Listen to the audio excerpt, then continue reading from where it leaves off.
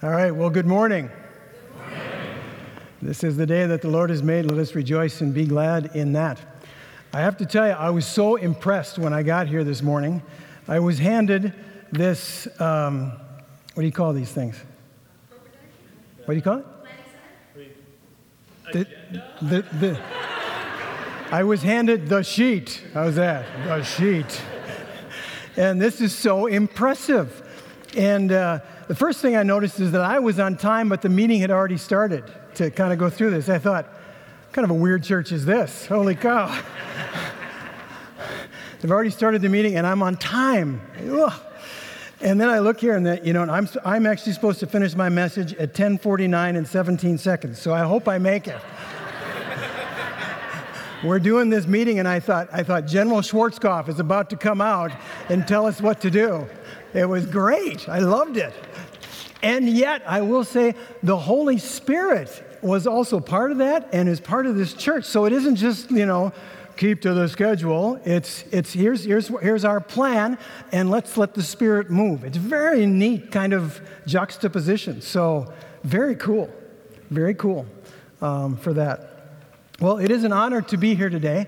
Very much appreciate Pastor Angie's invitation for coming to Community of Grace. Just a little bit about me so we can get to know each other.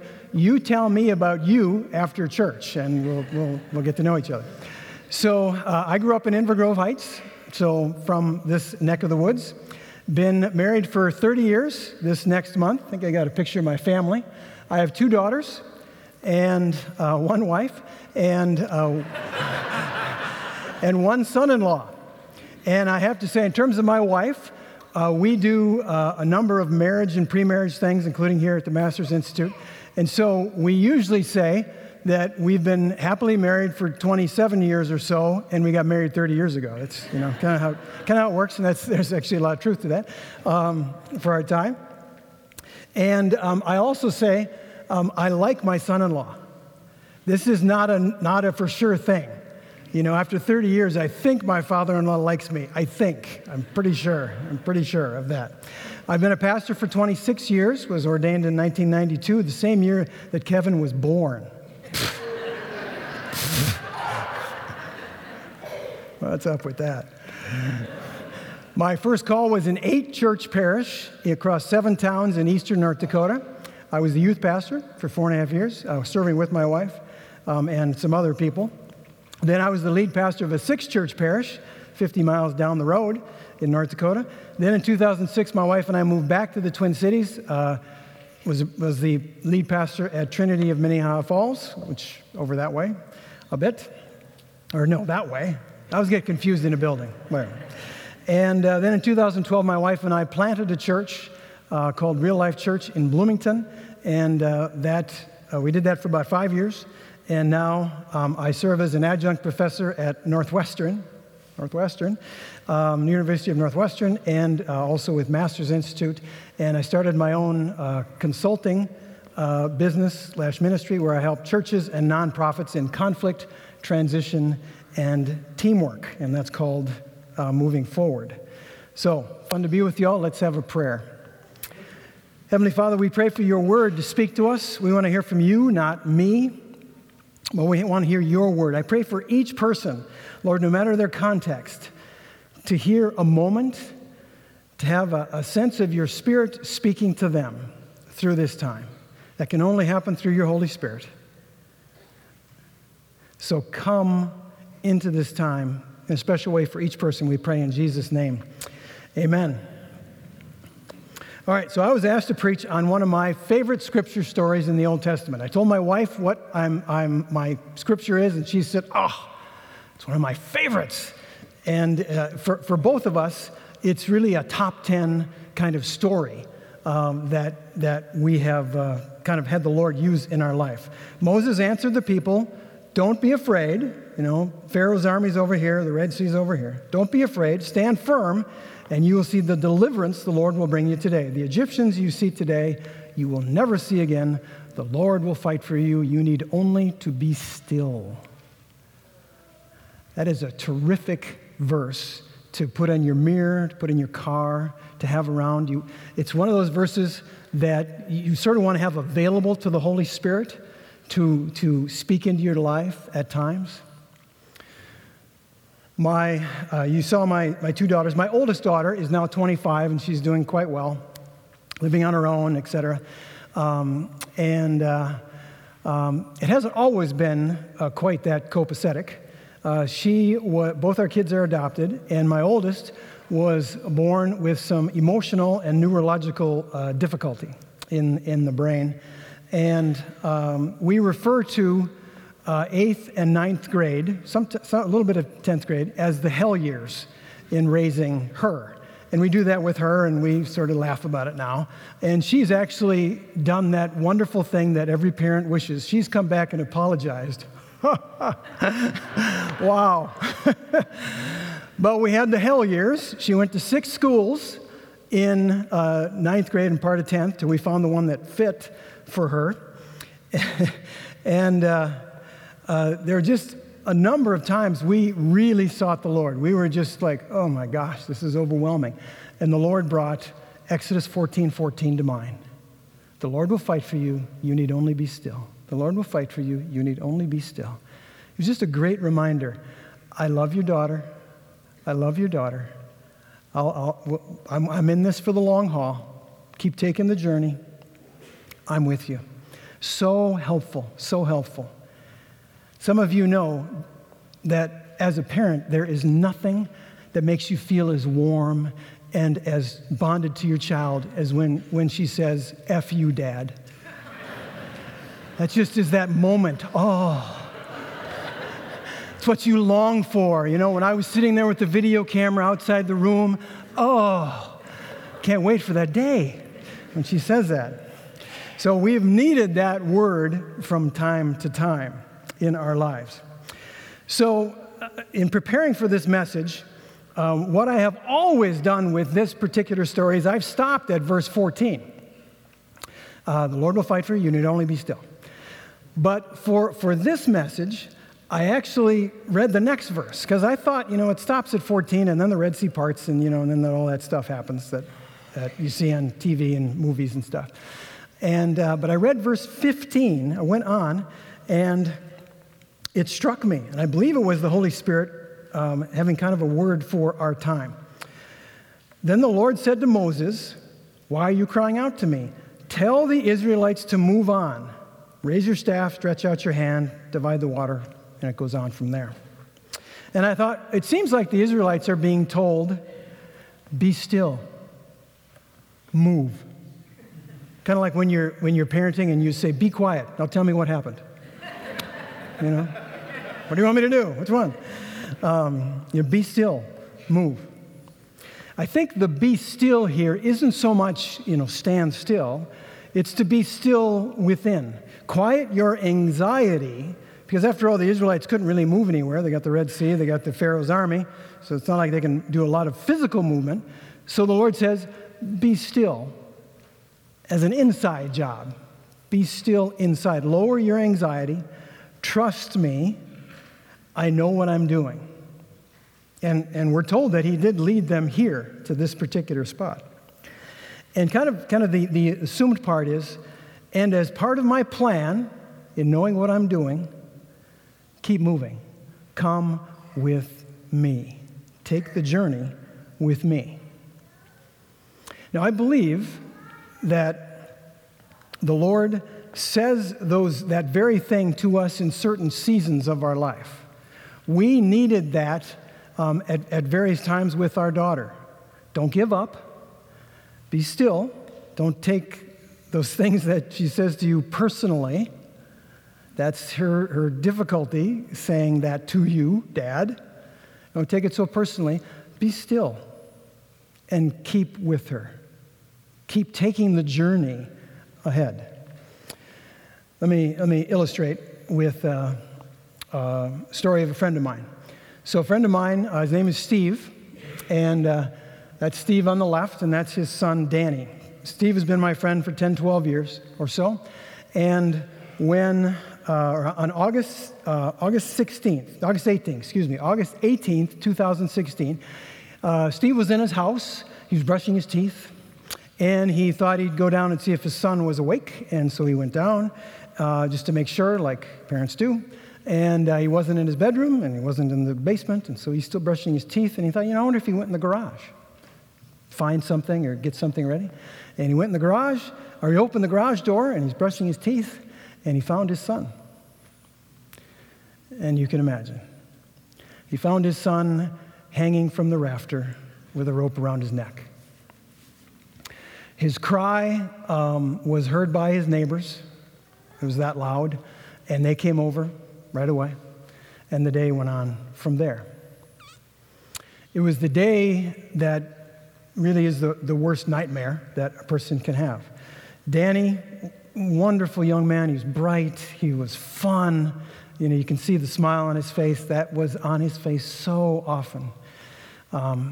But he struggled with depression, and he made a momentary bad decision that has forever consequences on earth for that. Steve and Kim, Steve's wife, have 2 other kids, and Danny was their youngest. And he was going to graduate in a few weeks when he did that 2.5 years ago.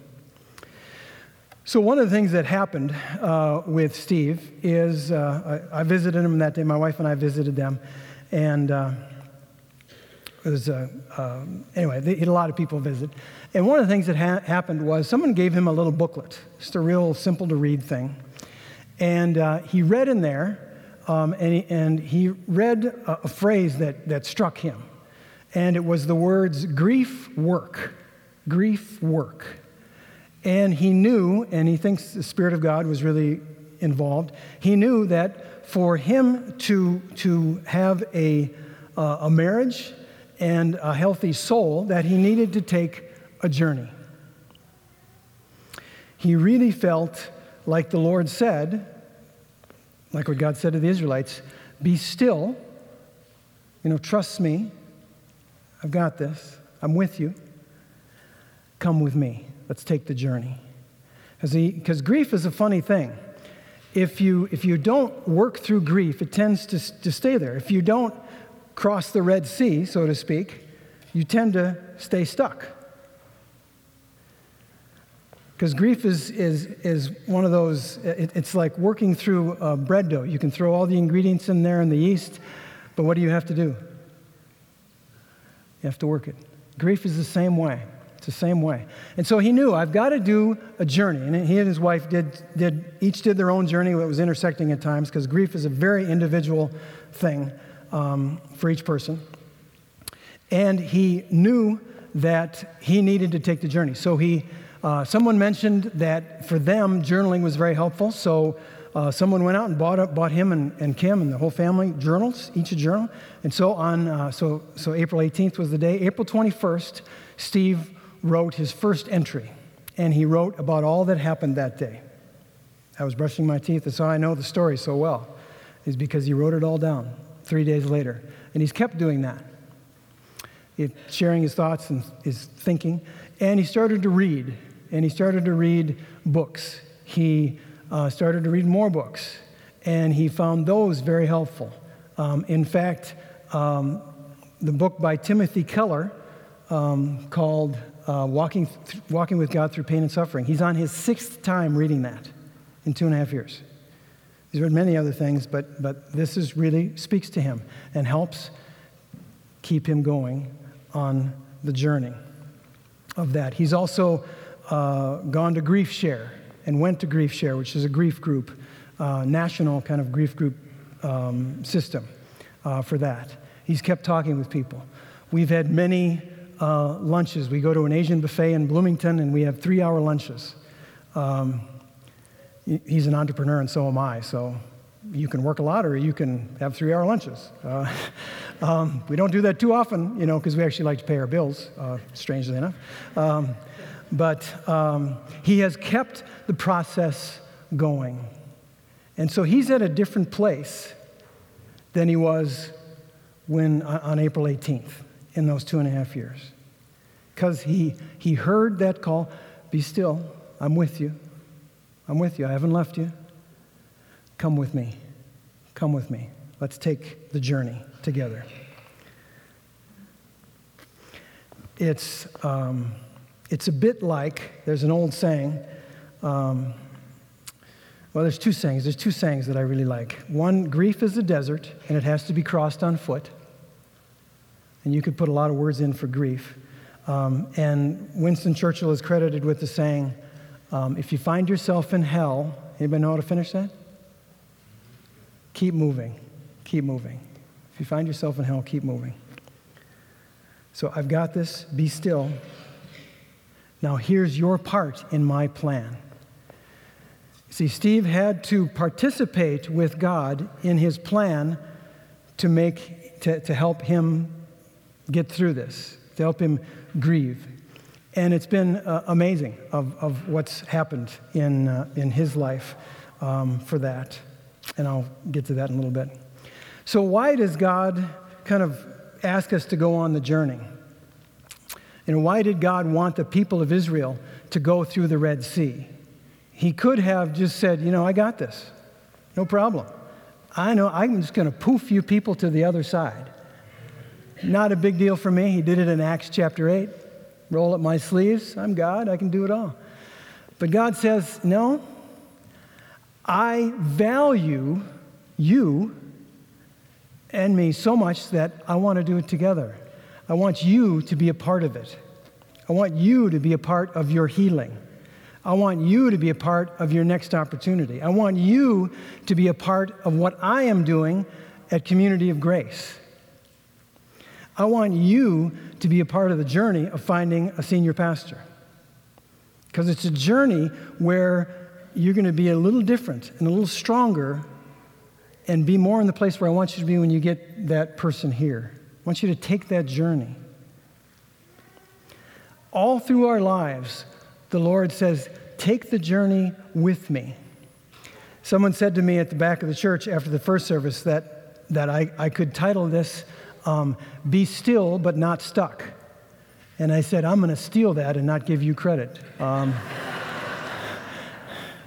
And so now I did. So there you go. Be still but not stuck. I think the people of Israel needed to go through the Red Sea, because just imagine that. How freaky that'd be. You got this wall of water on either side, and it's not like there's a sidewalk, It's a seabed bottom. There's rocks. It's hard to navigate. They had to go through that. I'm guessing at least one reason is to feel the power of God. So they would arrive different on the other side than when they started. So God wants us to be a part of his plan for us, for our own healing, our own deepening, our own power, our own ministry, our own contribution, whatever it might be. God wants us to be a part of it. And to me, that amazes me, because he really could do it all. But it's so powerful. You think about when you're growing up, when you're asked to do something that's just slightly beyond what you can do, but it's like a moment. I remember in somewhere around third grade, my dad was re-shingling our roof, and I said, can I come up? And I'd never been on the roof before, and I climbed the ladder, and when you get to that last rung and you got to swing your leg over, oh, that scared me. And but I did it, and he said, you can do it. It's like, I don't know if that was good parenting or not, but you can do it. And I got up there, and he said, do you want to help me? And what boy doesn't say, yes, I'd love to do this manly thing with you. And I started to help him, and I started to nail things, and I looked at that roof for years, and I thought, I helped make that. I helped do that. It was a moment that I will never forget. And that's what God wants us. He calls us, hey, be a part of this. Be a part of this. Here's your part in raising your kids to be good, godly, wise. Here is your part at work to be a light. Here's your part at school to be a light. To help this person, to help that person. Here's your part. Here's your part. Take the journey with me. It's not always easy. It's not always an easy journey, but take the journey with me. Well, Steve just to give you an update. So it's 2.5 years later. Steve has not only gone to Grief Share, he now helps lead Grief Share at his church. And he and another family started a group that might be the only group for suicide survivors, those who've had a loved one commit suicide. He started a group called Survivors Sanctuary. And it is for those who have had a loved one who have committed suicide. Powerful, powerful, powerful group for having that specific grief, which is such an ache in a person's soul for that. He has taken the journey. He's taking the journey. He's not done with the journey. In a sense, he'll never be done with the journey. But he's a very different person from April 18th to today, October 14th, 2.5 years later. Very different person. But he's not done. He just spoke at my Northwestern class 2 weeks ago. He's spoken twice here with my funeral class, funerals and grieving class for Masters Institute, and once or twice with Northwestern. And powerful. And the first thing he does when he speaks, and he did 2 weeks ago, he opens his journal and he starts reading from April 21st, describing the day. He got a half sentence in to the first sentence, and he choked up. And he said, I'm surprised. It's been 2.5 years. But some of you know that's what grief is like. It's like a whack-a-mole. All of a sudden it's there. It just pops up. And it doesn't matter where, when, just sort of is there. And he eventually finished the sentence and went on, and it was just a very powerful day. I even had a student from last year specifically come to class that day because he said, I wanted to be here for that again. I wanted to keep learning from his experience of grief work and how he's taken the journey for that. What journey is the Lord calling you to now? Steve has said to me in his grief work, he had a guy come to one of their grief groups, and I don't know if it was Survivors Sanctuary or Grief Share, I can't remember which. And he said the grief event had happened 25 years before. 25 years before, and he was still stuck. He was still on the shore where Pharaoh's army in the Red Sea was he was still there. Somehow he knew maybe I need to do something, and he went for 3 weeks, and then he disappeared, and he wouldn't come back. For whatever reason, we don't know what was inside, what was happening inside, but he couldn't take the journey. And Steve was so sad. He said, it's so different when you can take the journey. And it's not just with grief, it's with all of life. It's parenting, it's going to school. My gosh, the 5th best day of my life is still the day I graduated from high school. Seriously, that's still the 5th best day of my life. Thankfully, I got married and I got kids, so it's not number one. But just to be done with that, I got to the other side. Thank you, Lord. We made the journey together for that. So what is the journey in your life? What is the journey in your life? Could be any number of things where the Lord is saying, be still, trust me. You're not alone. I'm not abandoning you. I'm with you the whole way. No matter what may happen around you, trust me, be still. Be still. And come with me.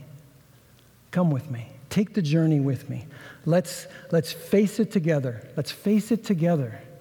And you will grow, we will grow, and who knows what's going to be at the other end. Who knows what's going to be at the other end. I want to say one last word.